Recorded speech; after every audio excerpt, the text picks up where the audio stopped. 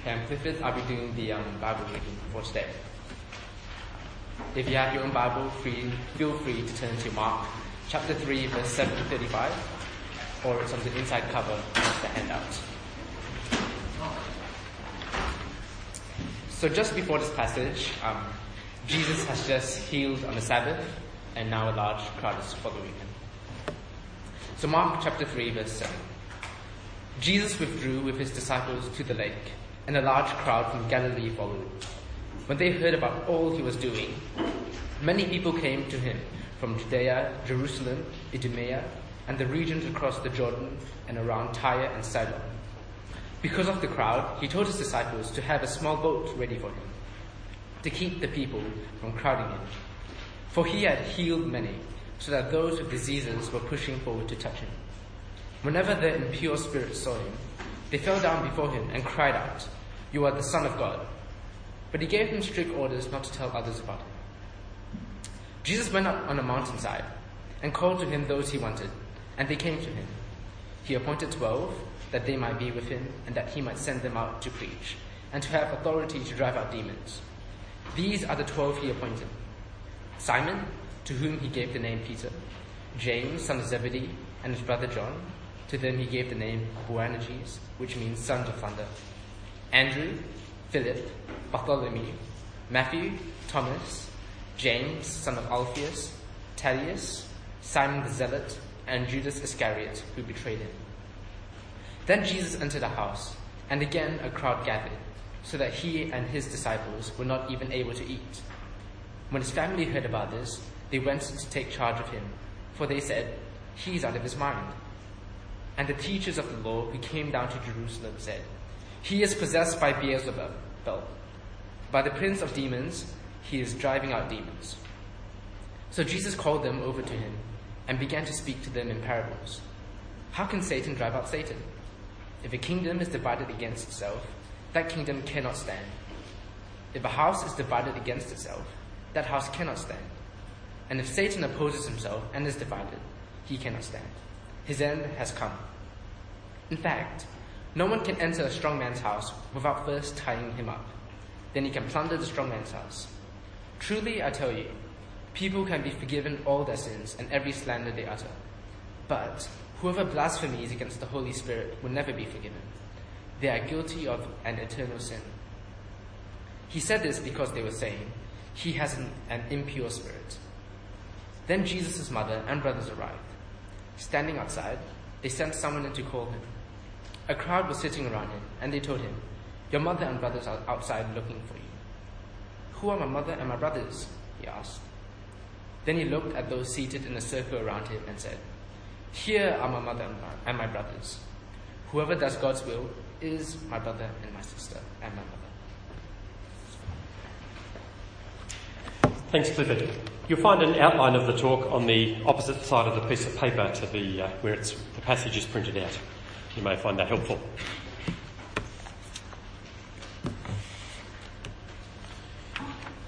One of my occasionally watched TV shows is called Fool Us with Penn and Teller. Anybody seen it? So Penn and Teller are some of the greatest magicians. Yeah, in Vegas anyway. I'm not sure about the rest of the world. And they have this TV show where other budding magicians come along and they try and fool Penn and Teller. They try and pull off a trick that Penn and Teller can't explain. Like one I saw recently, somebody turned a $1 bill into a $100 bill. Now wouldn't you love to be able to do that? Except we don't have $1 bills. $1 coin into a $100 coin. I don't know how. Anyway, he did it. It's in the US. They can do anything there. Anyway, the whole assumption of the show, if you dig a little bit deeper, is that you can explain everything. There's nothing you can do, nothing anybody else can do that is truly magic. It's all just sleight of hand. Nothing is unexplainable. If you can look under the bonnet, you can work out how they did it. And so some people, when they look at the miracles of Jesus, suggest that they're just magic tricks like that. Jesus just knew how to trick the crowds. You know, he walked on water, but he didn't actually walk on water. He knew where the sandbar was. They didn't. You can trick people. But others explain Jesus' miracles as mistakes. That is, people back in that time, in the Dark Ages, were superstitious and gullible and primitive, and they believed in evil spirits and were inclined to see the supernatural under every bush. And there were probably some reports of Jesus doing some unusual things. Maybe he was a good doctor, and they sort of grew the Chinese whisper style till people were talking about miracles and supernatural. And that sort of explanation of Jesus was given a massive shove in the 18th century by a guy called David Hume, who was a Scottish philosopher of almost no renown at the time. But he asked this question: which is more likely, that a true miracle happened or the reports about the miracle are unreliable? He said, just think about your experience. Have you experienced true miracles? Well, it didn't seem like many of you had when Hannah asked the question. Have you ever heard an unreliable report? Well, you follow Facebook, don't you? You've heard them all the time. So which is more likely, that a true miracle happened or the report is unreliable? And his obvious answer is the report must be unreliable, therefore don't believe any reports of miracles. And his argument has been very influential, and it's half right, I think. It's actually right for us to be sceptical about any unusual events and people reporting things. If your Facebook feed reports some sort of levitation or somebody with an amputation suddenly regrowing a leg, be sceptical. Ask hard questions. But his argument begs the question: couldn't some reports be of real things, of real events? Could some reports not be accurate and believable? The basis of his argument is called induction. Inductive argument, and inductive argument used badly in his case. Mark, who writes about Jesus, reports some extraordinary actions by Jesus. Now, he doesn't call them miracles. It's actually very hard to define what a miracle is. He talks to them more about healings or the results. There was a man who was paralysed, and now he can get up and walk in front of everybody. A man who had a shriveled hand, but now his hand is whole. It can do what it couldn't do before. Or casting out demons from people. Now, it's clear that something is happening. Something extraordinary and unusual is going on, because it draws the crowds. Verse 7, Jesus withdrew with his disciples to the lake. A large crowd from Galilee followed him. First of all, just from the region around where Jesus is. But when they heard about it, verse 8, what he was doing, many people came to him from Judea, Jerusalem, Idumea, and the regions across the Jordan and around Tyre and Sidon. Now, Jerusalem and Judea are about 100 kilometres away from where Jesus is up on Lake Galilee. Idumea is more like 200 kilometres. And they had to walk to get there. That is, they're hearing rumours of things happening, and people travel that sort of distance to go and see him. And it sounds a bit like Ed Sheeran, doesn't it? Except Jesus is not in the stadium. He's in Corrigan somewhere, and people are walking out there, walking, not driving, to see Jesus, this phenomena that needs some sort of explanation. And central to what is drawing the crowd is his healing. Imagine you heard rumours that somebody could heal any and every disease, and you're dying of cancer. What do you think you'd do? You'd get there, wouldn't you? You'd do anything to get there. You'd get your children to carry you there. You'd hire a donkey and somehow get there if you heard that there was some hope of cure. And that's what's happening. In response to the crowds, Jesus gathers some of his disciples aside, and he chooses 12 of them to be with him in verses 13 to 19. They're no longer just to be part of the crowd of followers, but like an inner circle who see and hear everything he does from the inside. But he also calls them to be with him so he can send them out to preach, and he gives them authority to expel demons from people. Jesus is extending and expanding his own ministry beyond what he can do physically. But this is part of a pattern that's emerging in this account by Mark of Jesus, an emerging confrontation with Satan and demonic powers. It begins right back in chapter 1, if you've got a Bible. Jesus is baptised. He begins his public identification and ministry as the Son of God, the Messiah. And what happens immediately? Does he go to Jerusalem and start preaching for him? No. He's driven by the Spirit out into the wilderness to be tempted by Satan for 6 weeks or so. An unusual way to begin your ministry. It seems like it goes long enough that real resistance is there. He doesn't cave in on the first day like I would. And then Jesus begins his ministry, which includes exorcisms. He goes to the synagogue in Capernaum and he begins teaching there, and there's a man there who starts to cry out. He says, "What do you want with us, Jesus of Nazareth? Have you come to destroy us? I know who you are, the Holy One of God." A man possessed by a demon. And what does Jesus do? He just says, "Shut up, get out." And the demon does. And the people are stunned. They're amazed that somebody could do that to a powerful evil spirit and liberate somebody from that sort of power over their lives. And he's silencing them all the time. Whenever they're there, shut up. Not just get out, but shut up and get out. And we see that in chapter 3, 11 to 12. Whenever the impure spirits, the unclean spirits saw him, they fell down before him and cried out, "You are the Son of God."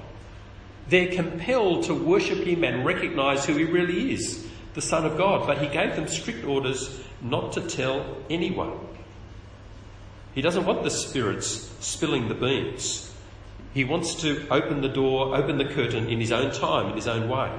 And he authorises his 12 disciples, the apostles, to drive out demons. Now, for many of us, the talk of demons is very strange. It seems like there's hundreds of people possessed by evil spirits. And we tend to either dismiss that as superstitious, primitive nonsense, it's really just mental illness or something like that, or we think, well, if it was happening then, it must happen today as well. Let's find a few. But let me just point out one thing, two things really. The first is, when God promised that Israel would come under his judgment because of their idolatry in the Old Testament, one of the things he said would happen was the land would be full of demons. And that's what we see in the time of Jesus. He wasn't normal, he was actually abnormal.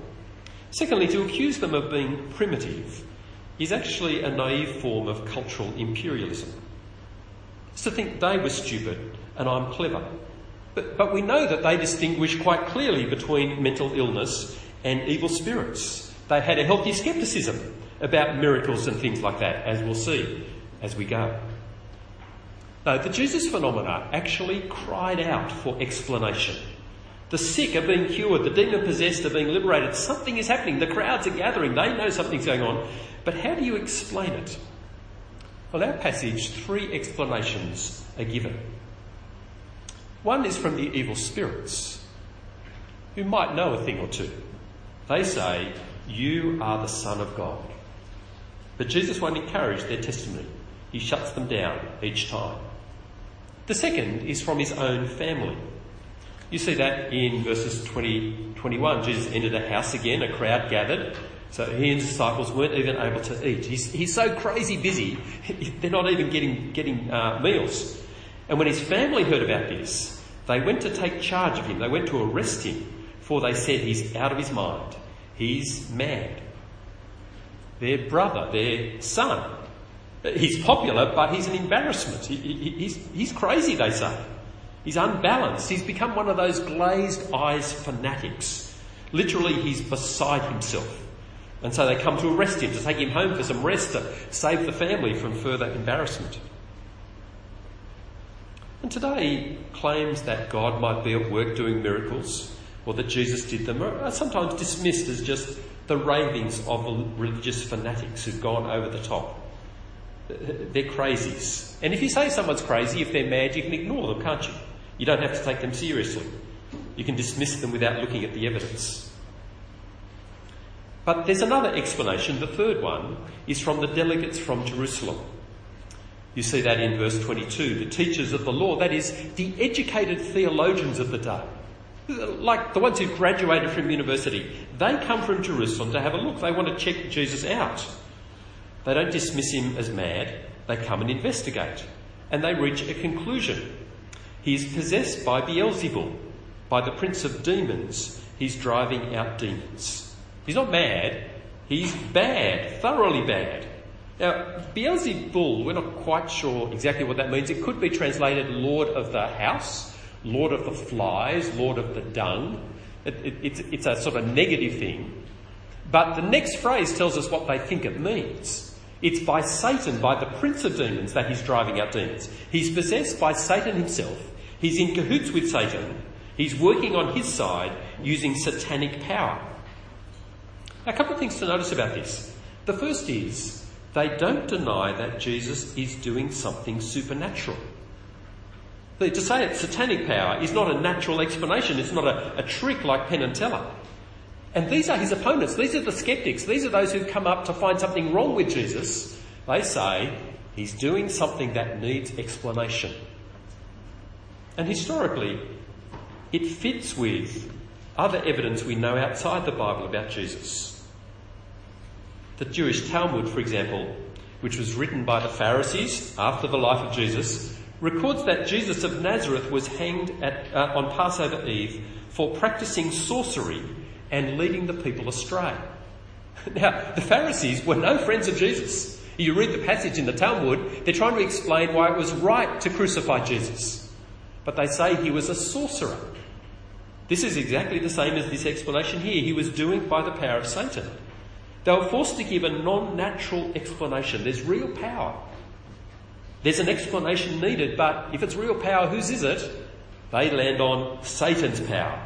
That's whose power it is. Well, Jesus responds to their explanation of satanic. And he shows in verses 23 to 26 that it's illogical and perverse. To verse 23, he called them over to him and began to teach them in parables. How can Satan drive out Satan? If a kingdom is divided against itself, that kingdom cannot stand. If a house is divided against itself, that house cannot stand. So he's using analogies, but you can work it out, can't you? If Satan is coming along driving out his own demons from people, well, that's absurd. Satan wouldn't do that. How can Satan fight against himself? So imagine Australia and New Zealand go to war against each other. That's not hard to imagine, is it? Whether you're in New Zealand or an Australian, you can imagine that. So we go to war and the Australian Army and Navy and Air Force is throwing everything at the New Zealanders. And then Malcolm Turnbull says, let's change tactics. I'm going to set the Australian Army against the Australian Navy. Start fighting each other. Now that's crazy, isn't it? No one's going to do that. Because if you do that, you're lost. You're lost before you start. You're undermining yourself to start a civil war within your own forces. Well, that's what they're suggesting is happening with Jesus. Satan is starting a civil war against himself. Well, Satan's not going to do that. It's illogical. But it's more than illogical. It's so illogical, it's perverse. Verse 26, if Satan opposes himself and is divided, he cannot stand. His kingdom, his end has come. His kingdom has come to nothing, which obviously isn't true. You just look around. There's still many people under the power of Satan. No, it's so illogical, it's perverse. Why do they attribute it to Satan? Because there's nothing evil about what Jesus is doing at all. Why resort to such illogical explanations? It must be a way of avoiding the obvious. Because if there's real power at work, and it's not Satan's power, whose is it? They're driven by their own ideology, by their pre-commitment, by their prejudice, not by the evidence staring them in the face. And then in verse 27, Jesus gives his own explanation, his own plausible explanation, I think. He says in verse 27, in fact, no one can enter a strong man's house without first tying him up. Then he can plunder the strong man's house. Do you see the analogy? So imagine I walk past your house in the middle of the day and I know you're at home. And I see some shady character walking out with your television and putting it in his car. Walks back in, walks out with your laptop and puts it in his car. What conclusion do I draw? I guess I could draw the conclusion you're inside saying, yeah, take it. That's unlikely. Now, the explanation must be that he's already overpowered you. He's tied you up. Because only when he's tied you up can he just walk out with your possessions. Otherwise, you'd stop him, wouldn't you? You'd be there locking the door. You'd be there trying to thump him up. You'd be there trying to tie him up. Now, if he's just walking out freely with your stuff, he's been tied up already. You've been tied up already, sorry. So do you see what Jesus is saying? What he's telling us? If you see Jesus expelling demons from people, what conclusion are you going to draw?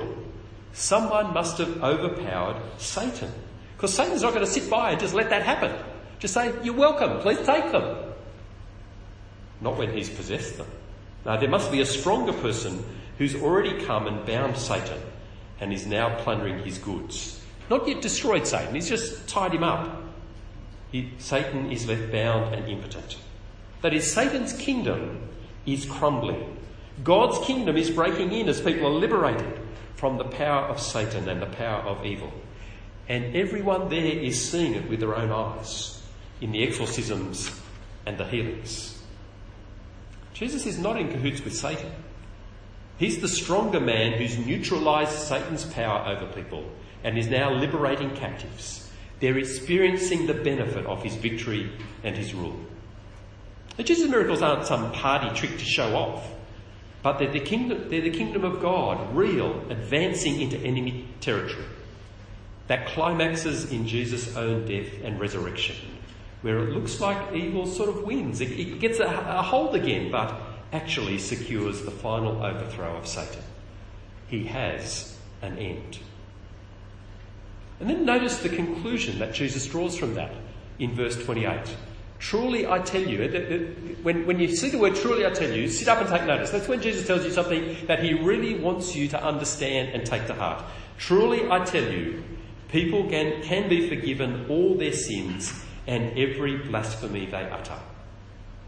See, if Satan is bound, if Jesus is plundering his goods, the main plundering is forgiveness. The exorcisms, driving demons out of people, is really just a picture of something more significant, more profound, more important: forgiveness. Because the ultimate power of Satan over you and me, over every human being who inhabits this planet, is to bring us under the condemnation of God, the just and right condemnation. So it's not simply that he deceives us, he then accuses us before God. In fact, the name Satan means the accuser. That's what he does. He gets us to sin and we comply, we jump, and then he throws it in our face before God so that God destroys his own handiwork. But Jesus, from the beginning of his ministry, has been dispensing forgiveness. Remember the guy let down through the roof?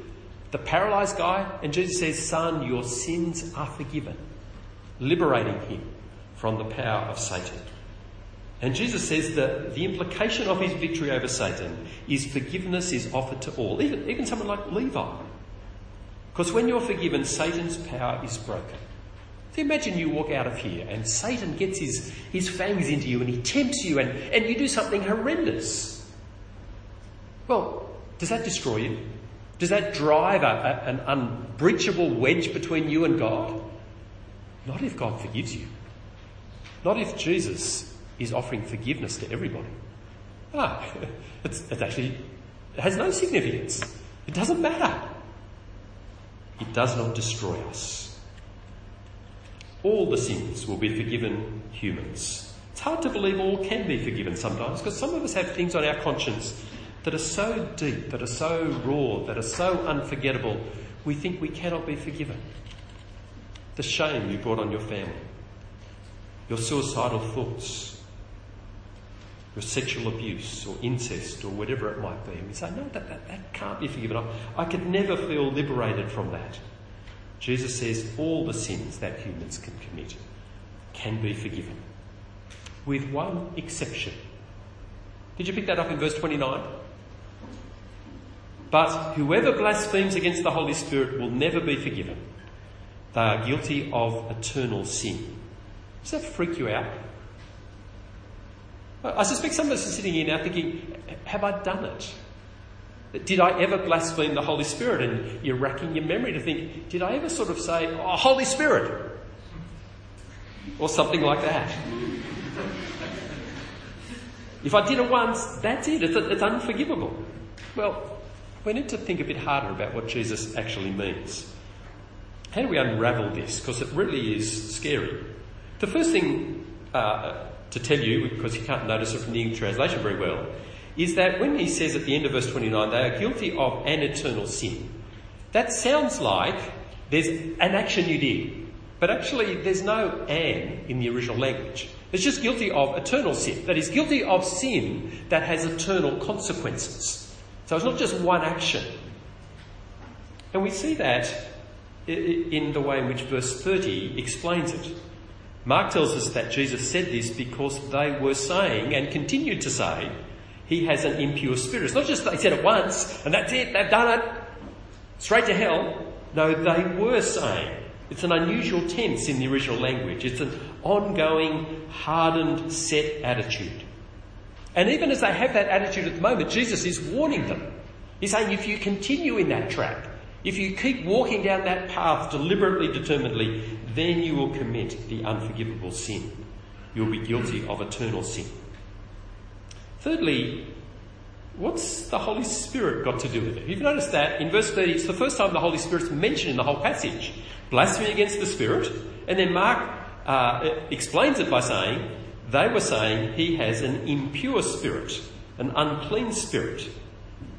As I think what's going on is, they're saying Jesus is doing these events, these incredible things with satanic power. But if Jesus' exorcisms and healings are done with the Spirit's power, then they're calling the work of the Holy Spirit the work of Satan. And that is blasphemy against the Holy Spirit. And I think that helps us make sense of the unforgivable nature of this sin. Because at a merely psychological level, if every time I see God at work, powerfully, goodly, because that's what God does, and I say that's the work of Satan, when will I ever see the work of God? I've sort of locked myself out. I've already decided I'm going to dismiss it as evil, perversely, stupidly, but that's what I'm doing. And I just dig myself into a hole I can never get out of. See, that sort of person will never beg for forgiveness. So you might picture the unforgivable sin as, I've done it and I realise it and I come to God and I beg God for forgiveness and God says, no, sorry, can't forgive that. No. This sort of person who's committing the unforgivable sin will never beg for forgiveness. They will keep walking down that track of perversity. Which tells you something. If you're worried about whether you've committed the unforgivable sin, you haven't. Do you understand that? Because the person who's doing it is not worried. They're just blithely, proudly pressing forward. If you're worried you've done it, you haven't. And I hope that's a great comfort to you. But let's not dismiss it as if Jesus is not giving us a real warning. Because there are perverse explanations of Jesus. I've met them around UWA. Sit down and talk with them. And talk with them about Jesus and they say, oh no, it must all be a fabrication. You say, but listen, I think the evidence is actually quite plausible. Would you look at the evidence? No, it's all a fabrication. They've already decided what the evidence tells them. They've already decided that there's nothing to see there. Well, that's the sort of perversity that these people are showing. And Jesus warns us. It's good to have healthy scepticism, but it's also right to have an open mind. Open mind to the evidence, to what's really there. But what's the purpose of an open mind? Well, it's like the purpose of an open mouth. What's the purpose of an open mouth? To shut on something nourishing. You just keep it open all the time, you'll starve to death. The purpose of an open mind is to shut on something plausible, something convincing, something true and right. And then, in a really funny way, verse 31 resumes the story that started in verses 20 and 21.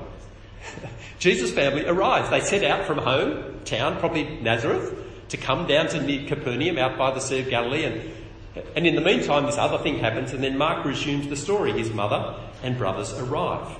Standing outside, they sent someone to call him. Now, in Mark's Gospel, Mark often uses this structure. It's called a sandwich structure, where he begins a story, he interposes another story, and then he finishes the first story, like 2 bits of bread and some meat in the middle.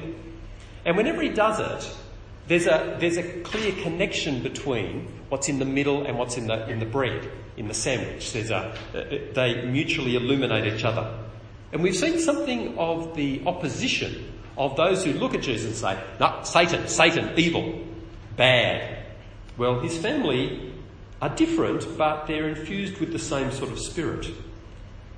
So they come, verse 21, standing outside, they send someone to call him. A crowd was sitting around him and they told him, your mother and brothers are outside looking for you. Now, Jesus can't refuse his family at that point, can he? It would be rude to do it. Incredibly rude. He'd bring shame on his own family if he doesn't stop what he's doing and go out and meet his family. It'd be shocking. What does he do? Verse 33, who are my mother and my brothers? He asked. And he looked around those seated in a circle around him and said, "Here are my mother and my brothers. Whoever does God's will is my brother and sister and mother." That's more than rude. He disowns his own family. He says, "I'm creating a new family, those who do God's will." And at this point, his family clearly are not doing God's will. These people are gathering around him. That's what God's will, gathering around Jesus, coming and listening to him. That is, the kingdom Jesus is bringing takes precedence even over our families, our blood relatives. If his family wants to shut it down, then Jesus will resist his family. He hasn't become a wild-eyed fanatic with everything out of proportion. No, he's got things perfectly in proportion. Because the kingdom of God is bigger and more permanent than family. Yes, your family you're born into. It's incredibly important. You live in it for 80 or 90 years if God is kind to you. But the kingdom Jesus is beginning is eternal. They think he's mad. I think he's the sanest person I've ever come across. They think he's unbalanced. I think he's convinced that this kingdom of God is real. Evil is being pushed back. The power of Satan is being crushed. Sins are being forgiven. People are being liberated. And he knows that he's the pivot. He's central to it. He's the key to the kingdom. So what conclusions can we draw? Well, many people have described Jesus as the man you can't ignore. The things Jesus was doing and saying demand an explanation. See, normal events don't demand an explanation. Your lecture starts at 10 o'clock in the morning and you expect it. You don't need to explain that, do you? You just go there and it happens. You start to feel hungry at 1 p.m. and you get your lunch out when you see you and eat it, which you're free to do. Or if you're a bloke, you get hungry at 11 a.m, don't you? That's normal. It doesn't need an explanation. Nobody walks up to you and says, "Why are you hungry? I don't understand." That's just normal. It's only abnormal, unusual things that need explanation. Like a Russian double agent gets poisoned with a nerve gas in the middle of England. That demands an explanation. Well, so does Jesus.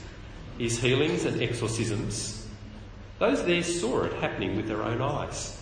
And they didn't say, "Oh, nothing to see here, just go home." No, it demanded an explanation. Some said he's mad. Some said he's bad. What's your explanation of Jesus?